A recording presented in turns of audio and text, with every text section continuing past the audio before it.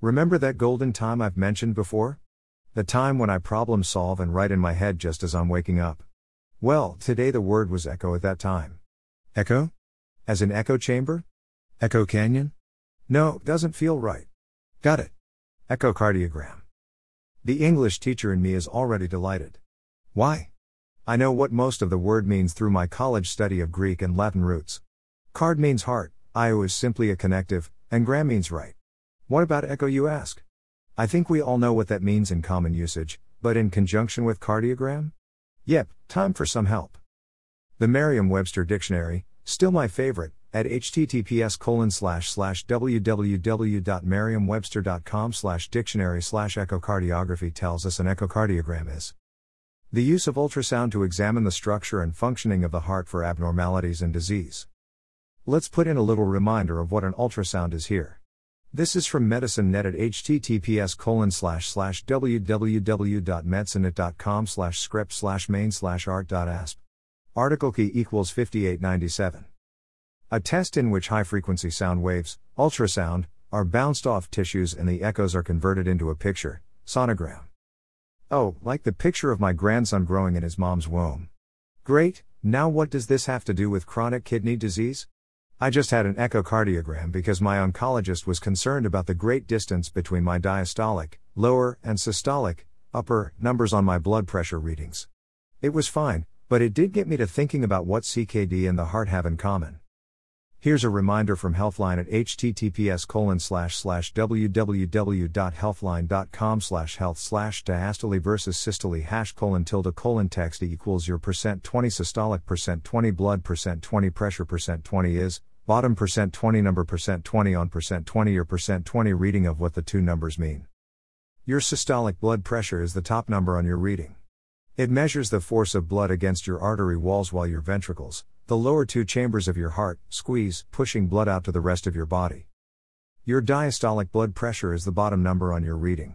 It measures the force of blood against your artery walls as your heart relaxes and the ventricles are allowed to refill with blood.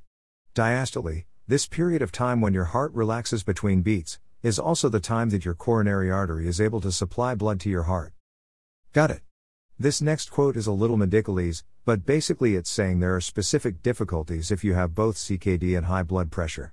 It's from Kidney International at https://www.kidneyinternational.org/article/S008-52538-19-30276-5/full text. In CKD and ESKD, risk factors for HF include long-standing hypertension with often worsened blood pressure, BP, control as CKD worsens, salt and water retention causing excessive preload, and cardiomyopathic factors including left ventricular, LV, hypertrophy and fibrosis. In addition, there are CKD and ESKD specific factors that affect afterload, increased arterial stiffness and high output shunting through arteriovenous fistulae or grafts, as well as load-independent factors, neurohormonal activation, impaired iron utilization, anemia, demand ischemia, profibrotic factors, for example, fibroblast growth factor 23, FGF23, inflammation, etc. Arteriovenous fistulae or grafts have been reported to worsen right ventricular hypertrophy, increase pulmonary pressures, associate with significant right ventricular dilatation, and reduce right ventricular function, which are closely linked to survival. An echocardiogram can show in real time if all the ventricles of your heart are working correctly as far as pumping blood and/or leaking when your heart should be at rest. Well, why get an echocardiogram if you already know you have CKD and high blood pressure? Here's WebMD at https://www.webmd.com/heartdisease/guide/diagnosing echocardiogram number 4's response. You can find much more information there, too, as is true of all the sites mentioned. An echocardiogram can help your doctor diagnose several kinds of heart problems, including an enlarged heart or thick ventricles, the lower chambers weaken heart muscles, problems with your heart valves, heart defects that you've had since birth, blood clots or tumors.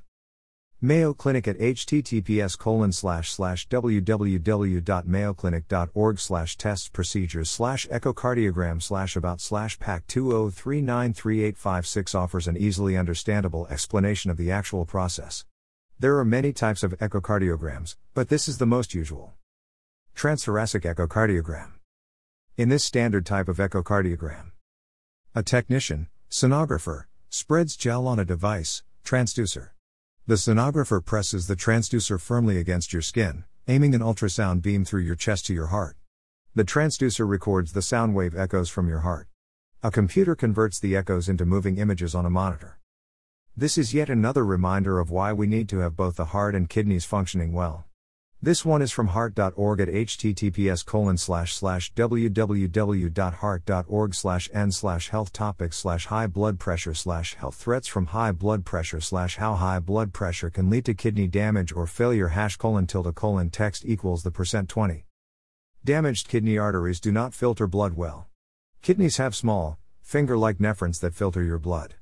Each nephron receives its blood supply through tiny hair-like capillaries, the smallest of all blood vessels.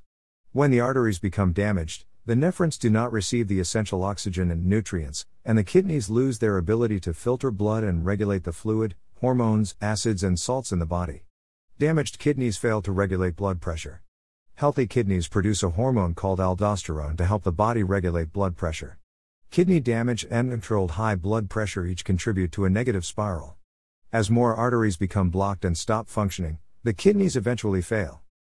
The American Journal of Kidney Disease at https://www.ike.org/article/S027263861830,598-5/ Full text gives us these final words on why an echocardiogram could be necessary for certain CKD patients.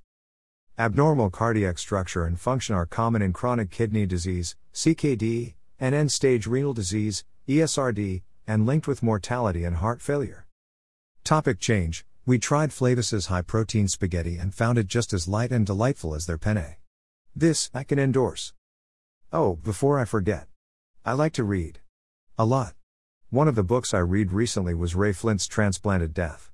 I don't want to tell you too much about it, except that it is a well-written murder mystery with a good story that revolves around transplant recipients, 2 of them kidney recipients.